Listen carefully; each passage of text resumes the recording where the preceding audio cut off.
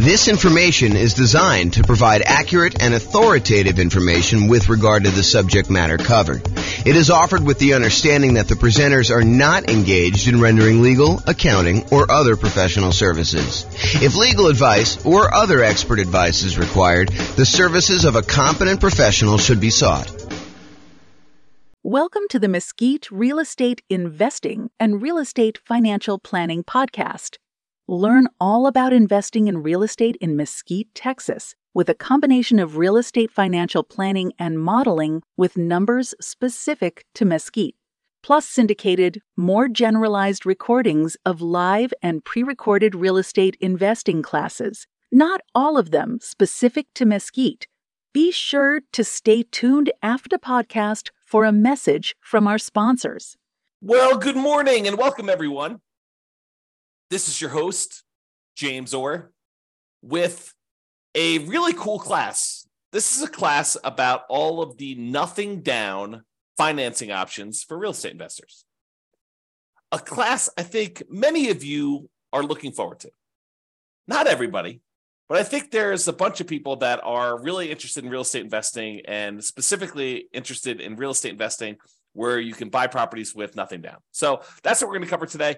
I will point out something that may not be obvious to new people, but is probably more obvious to people that have been investing for a while. And that is, if we're thinking about our current environment, I'm recording this March 29th, 2023, while our home prices have gone up a lot, very rapidly in the last few years. They're sort of stalling out a little bit, depending on which market you are. It's a little bit of a split personality market going on, depending on whether you're East Coast, West Coast. But in general, property prices are up a lot, and they're stalling out a little bit now. But also interest rates are up a lot, and rents are up, but not quite up enough to counteract the significant increase in price and the significant increase in interest rates. So cash flow is really challenging for a lot of folks in a lot of markets right now. That is the overwhelming number of complaints I'm seeing online when I talk to people and when I look at people, what they're writing. So one of the things that we talk about a lot is, how do you improve cash flow? How do you actually maximize the income you're getting on property and minimize the expenses you're getting on property? And I will tell you that doing nothing down financing for real estate investors is sort of counter in a lot of ways, not exclusively, but in many, many, many ways. Trying to put minimal amount down in order to acquire rental property is going to be pushing against you trying to optimize for cash flow.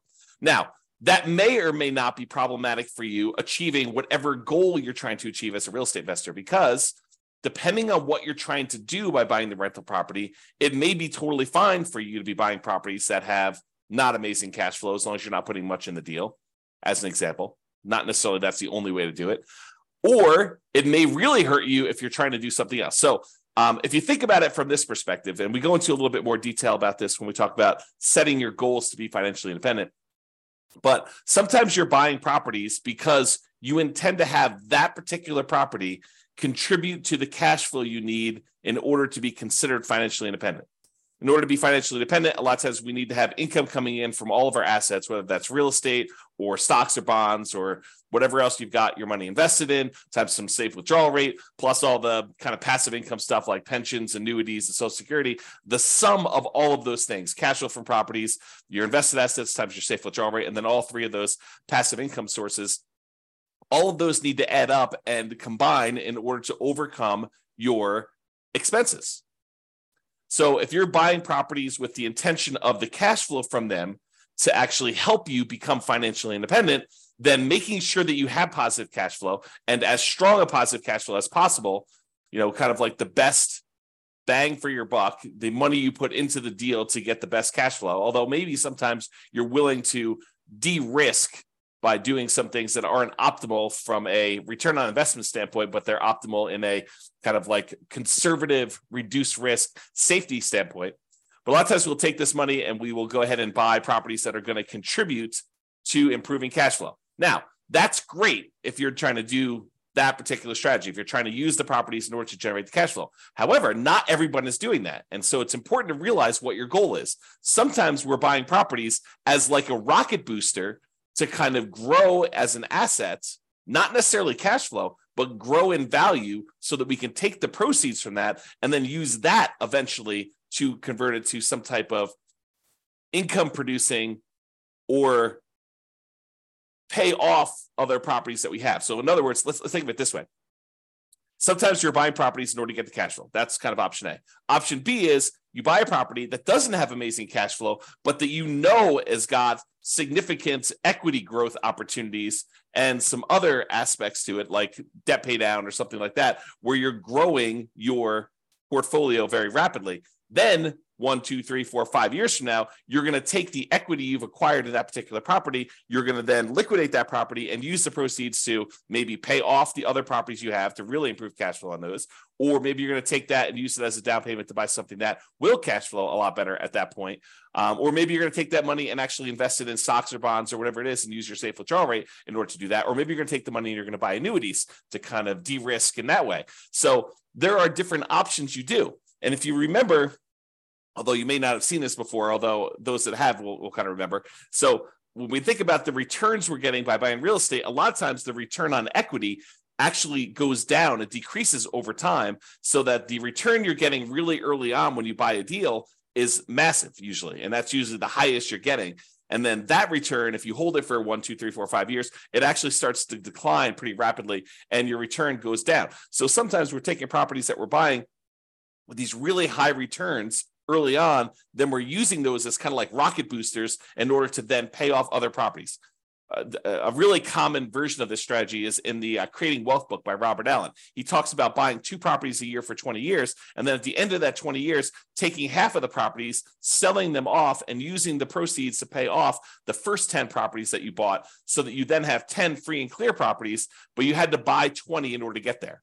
And if you're trying to do the strategy like that, then buying properties with nothing down can really help you get to that end goal. Not necessarily that those properties are going to be cash flowing amazingly, because that's the opposition you have, but that's the idea. Okay, so now that I've gone off on a crazy tangent early on, let's get right into the nothing down financing options for real estate investors, and we'll cover what they are. All right, so here they are. Here are the nothing down financing options for real estate investors. The first one is the entire creative financing family of options. And I'm going to go over what those are here in the next slide, not into like excruciating detail, but I will go over what they are so that you're familiar with which ones there are and kind of maybe a comment or two on whether they're likely to be nothing down. But the idea is that when you're going out and you're talking to a seller, in a lot of cases, some type of seller with motivation, they're motivated in order to sell their property, you are negotiating the terms of some type of creative financing strategy. Whether you go to a seller and you get owner financing, or you go to a seller and you take over existing debt by buying a property subject to or wrapping their existing loan, or you negotiate a lease option with the seller who's having a hard time selling a property, so you're leasing it from them with the option to buy it later. The terms you negotiate with that particular seller are completely wide open. There are no set standards by like the traditional lending institutions saying you can or cannot do this. Now, some of them there are, like loan assumption. It's going to be hard for you to do that.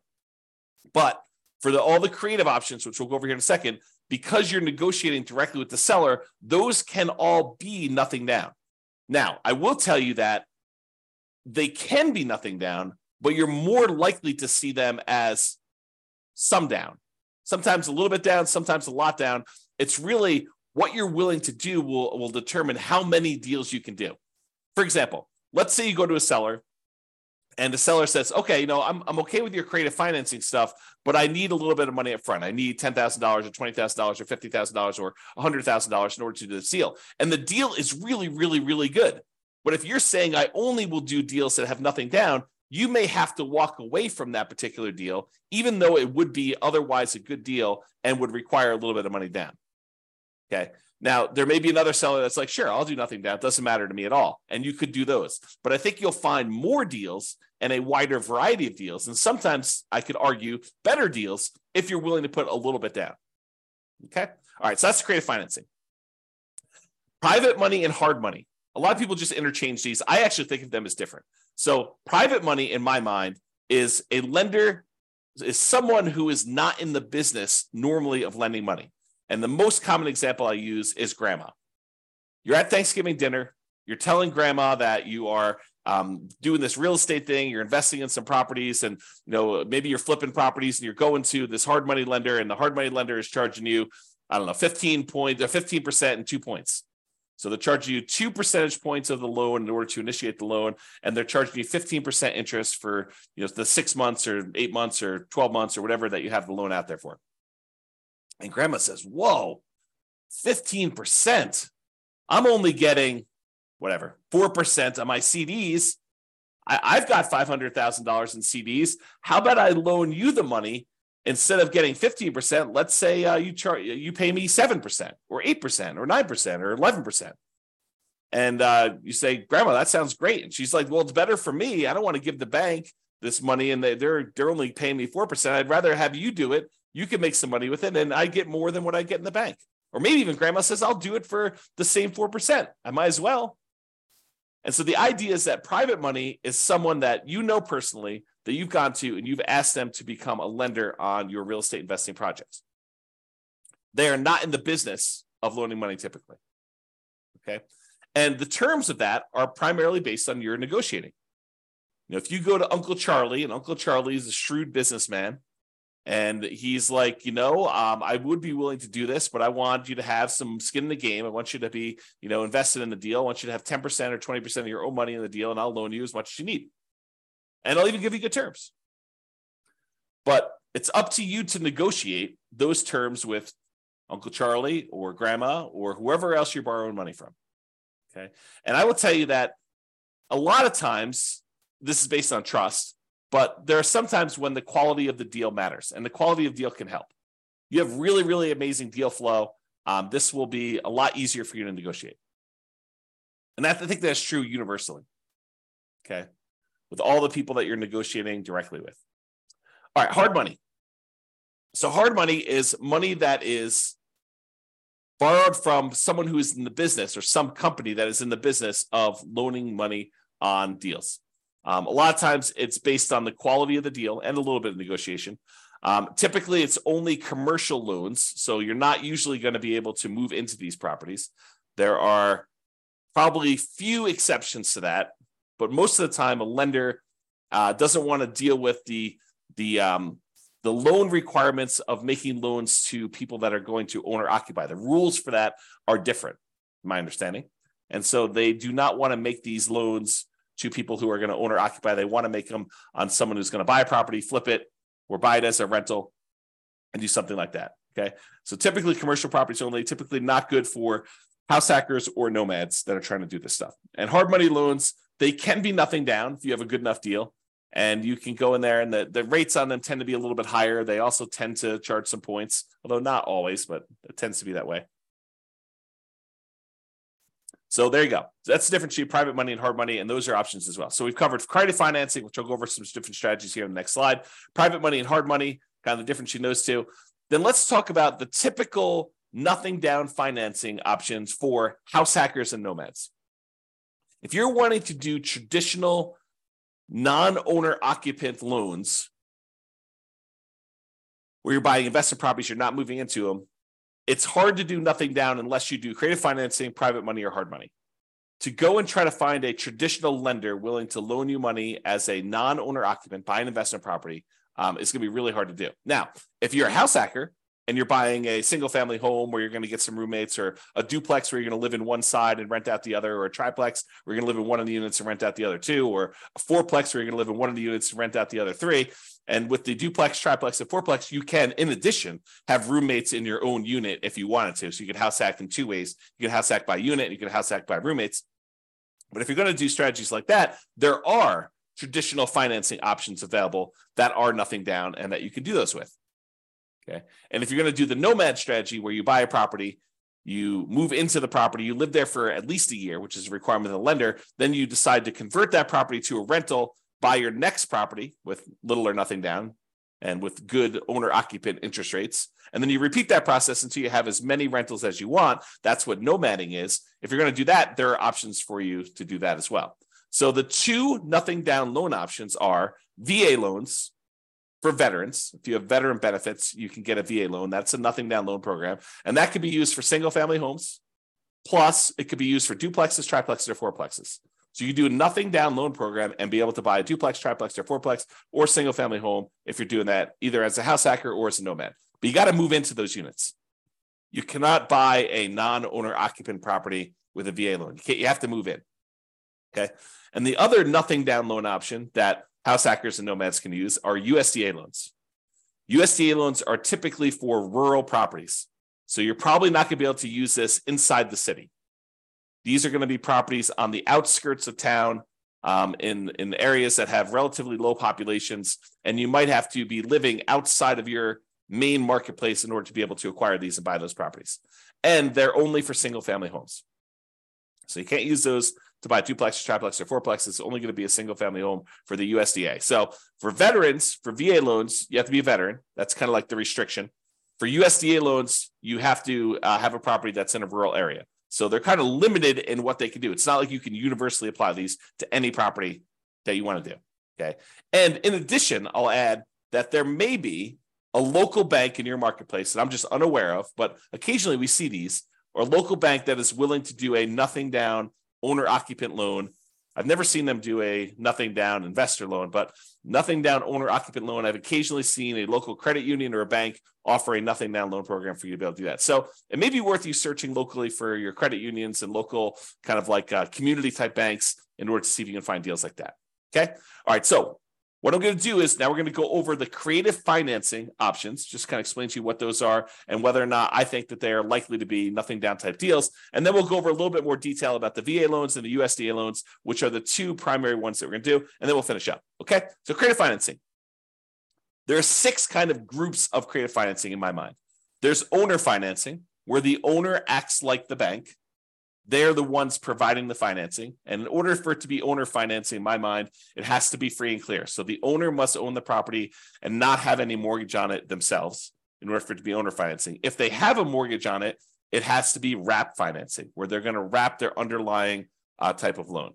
Okay. So someone who's trying to offer owner financing, but they have an existing loan in place, either they need to pay off that loan and offer you owner financing, or they're going to wrap their existing financing and then they're going to maybe collect the difference between what they're charging you and what they're paying on the underlying loan if they're wrapping an existing loan.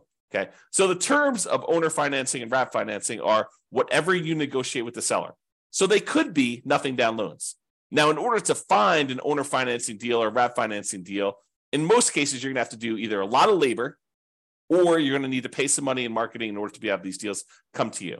So what I usually call the poor marketing methods or the lazy marketing methods. So either you're poor and you're willing to invest your time instead of money in order to find the deals. So a lot of manual labor to do this, or you're doing the lazy method where you're willing to spend some money in order to have deals come to you. So those are kind of like the 2 groups to do that. And one way costs money and the other way doesn't. So if you're really looking for, nothing down, may not really be nothing down. It may be no down payment, but you still have to pay money in order to do it. Okay, so owner financing, wrap financing, you're negotiating directly with the seller. So they technically can be nothing down loans, all negotiated though. You're more likely, in my opinion, to find deals where you will put a little bit of money into these. The chance of them being nothing down is relatively small. It's not like, 90% of these are nothing down. That's not been my experience. Maybe it'll be yours. So there you go. All right, next one is loan assumption. Loan assumption is when you're formally going to the bank and you are taking responsibility and formally assuming the loan from the seller. For example, they have an FHA loan and the FHA loan has really good terms on it. You're going to be moving into the property. And so you go to the bank and you say, look, I'd like to formally assume this FHA loan. They say, great, fill out this paperwork. Maybe there, maybe not, there's a fee involved. And you take over their really low interest rate on the loan themselves. Now, in most cases, especially when prices have been going up rapidly since they got their assumable loan, the FHA loan is an example, they're going to have a bunch of equity in the property. How do you deal with the equity? So a lot of times it's not going to be nothing down if you're going in and doing a loan assumption. Now, if they don't have any equity, if they just got the loan and you're formally assuming it, then they may not have much equity at all or no equity. And so in some of those cases, it may be nothing down.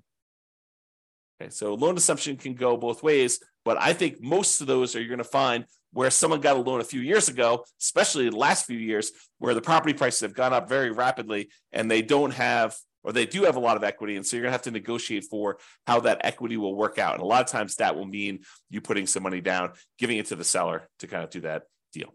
Okay. All right. So that's the first thing: owner financing, RAF financing, and then loan assumption. Loan assumption is you're formally assuming the loan. Then there's the whole rent to own, lease option, lease purchase family, where you're leasing the property for a period of time or renting the property for a period of time, either way you want to use it. And then you're actually either getting an option to buy the property or a purchase contract in order to purchase the property for ideally some pre-agreed upon price at some pre-agreed upon point in the future, or a period of time that you have the option to do so. Okay. And so those, they could be nothing down. You could go and negotiate and find a seller who's motivated, who's like, look, I can't afford my payments anymore. I will go ahead and step in and start making your payments for you on your particular loan. Or on your particular property, maybe it's rent or lease. And the seller may say, yeah, I'm motivated enough. I will do that with nothing down. I think you're more likely to find people willing to do those with a little bit down, but you could probably find one with nothing down. Then you've got the whole agreement for deed, bond for deed, contract for deed, installment land contract, where you have a contract in place, an agreement in place, where if you make payments over a certain period of time, at the end of that, you get a deed on the property. And those could also be nothing down. Again, you're likely to find ones where you have to put a little bit of money down, but you can find those like that. And finally, subject to is where you are, the seller is agreeing to deed you the property, but they're leaving their loan in place, and you would go and usually make payments on that underlying loan. There are versions of this where you don't, but it's exceptional. It's unusual. So you go in there and you buy a property, and there's an existing loan on the property, and you're agreeing to make payments on that loan. And the seller is deeding you the property, which means you are now the owner, and you're doing that. And I think those, you can find those where you have nothing down situations as well. Although I think you're likely to find some where, especially in our current marketplace, where they have some equity and they'd expect to see a little bit of money. Sometimes it's as little as moving costs, right?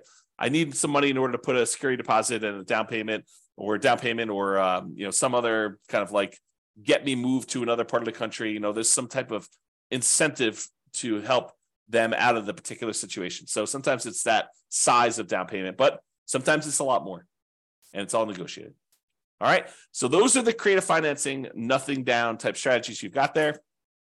Now let's talk about the VA loans and the U.S. Department of Agriculture loans. So both of these are Nomad approved. If you're trying to do the Nomad strategy, I like these loans for doing Nomad. In fact, VA is probably my favorite loan for doing Nomad, especially if you could find a duplex, triplex, or fourplex as one of your first properties to do. Okay, so both Nomad approved. For VA, you must have the VA benefits. For the U.S. Department of Agriculture, the rural property loan has to be a rural property, has to be outside city limits. And there is a eligibility map you can look at on the USDA.gov website. You type in the address of the property, and it will tell you if it's a USDA eligible property. The link is shown here. I'll put it in the show notes if I remember to do that. If I don't, go ahead and reach out to me, and I'll go ahead and edit retroactively. But you can go ahead and look at the eligibility map, or just search Google. I mean, you don't need to reach out to me. Yeah, by the time you search it in Google, you'll get a response faster than me. It's USDA eligibility map, and it'll just show you where the USDA property are eligible. So you take an address of a property you're looking at, whether that's some property that you found through marketing of your own, or if it's property listed in the MLS. You go look at the property there. And by the way, don't take real estate agents' words that it is a USDA eligible property. You should verify this yourself. Okay, it'll be verified when you do it, but better to know before you go under contract whether it's eligible for USDA, nothing down or not. Okay, all right. So there's eligibility map for you to determine that. VA this doesn't apply. VA, you can do rural properties or properties in the city. It doesn't really matter, but you do need to have the VA benefits if you're doing the VA type of loan. So in both cases, 100% plus financing is available. It's 100% financing is available. With the USDA one, it's really financing, but you still have to pay the upfront, kind of PMI and stuff like that. With veterans, with the VA loan, the veterans loan, you can actually roll in your upfront funding fee, which makes it truly nothing down. So the VA loan is awesome. It's really, really good loan. A lot of times they have really good rates on them as well. Both of those are fixed rates. With the VA loan, there is no technical PMI. There's no monthly private mortgage insurance payment. However, With the VA loan, you do pay an upfront funding fee unless you qualify for an exception to it, but you do pay an upfront funding fee, and that funding fee kind of is like paying an upfront PMI payment. It's the guarantee fee that the Veterans Administration uses to kind of like insure or guarantee the loans. So everyone's paying in, and if the loan defaults, and that's the money that they use in order to make sure that the lenders are protected there. With U.S. Department of Agriculture, you will have PMI. There'll be a separate private mortgage insurance payment on those. In both cases, you must own or occupy the property. And with the USDA loan, my understanding is you cannot own any other properties. With the VA loan, you can own other properties. With the VA loan, you could do 1 to 4 units. You can buy single-family homes, condos, townhomes. You could buy duplexes. You could buy triplexes. You could buy fourplexes. You cannot buy a 5-unit or greater. That's a different type of loan program altogether. It's a commercial loan. But for VA, 1 to 4 units work.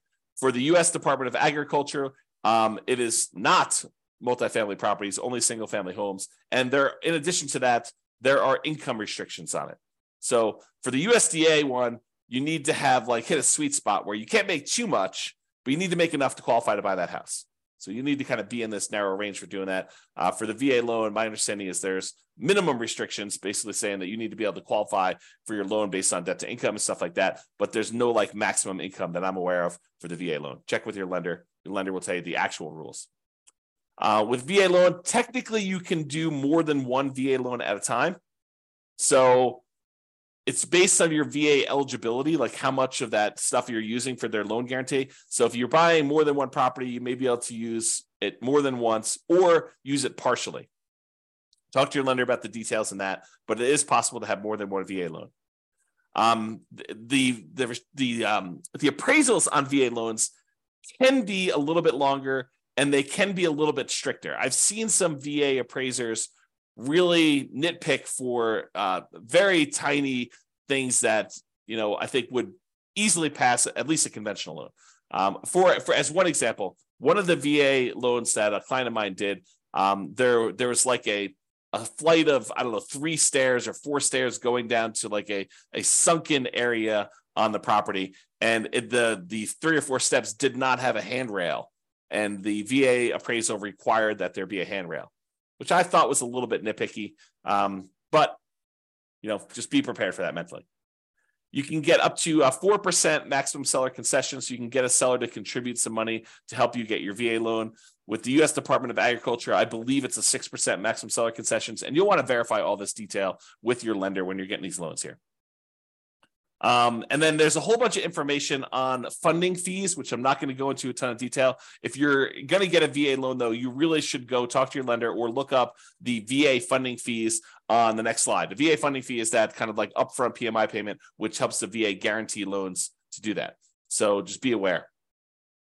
So those are really the differences between the U.S. Department of Agriculture and the VA loans. Oh, I was going to mention, don't trust the real estate agents for telling you which properties are USDA approved, because sometimes they just assume it's out in the country, so that's USDA approved, and they don't really know. They didn't go and check on the map. There are a lot of really great agents out there who will go check and verify and do that for you. And then there are a handful of agents who will not.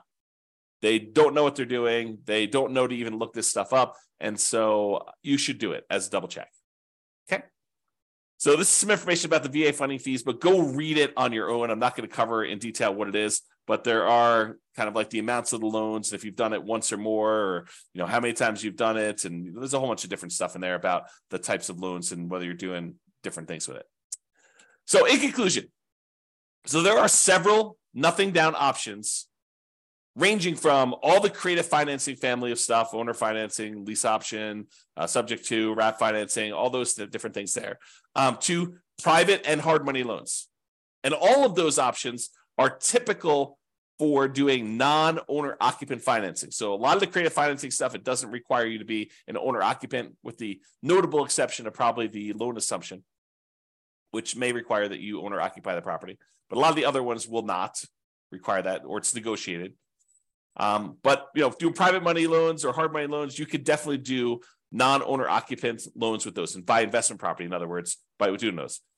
And for all but the hard money loans, there are probably also good options for house hackers and nomads trying to move into a property, get some income while they're living in a property if you're house hacking, or move into a property and live in the property for a year or two or whatever it is, to then convert that to a rental and continue to buy properties as owner occupants moving forward, like what we call the nomad strategy. So they could be good options for that, everything except hard money. Hard money is probably not going to be a good fit for doing house hacking or nomading.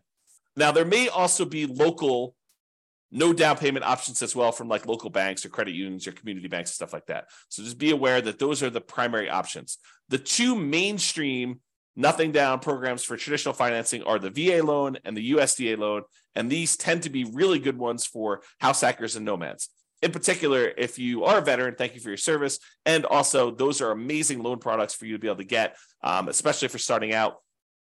A lot of times, I will recommend to nomads, if you can get a VA loan and buy a duplex, triplex, or fourplex as your first property, that's amazing.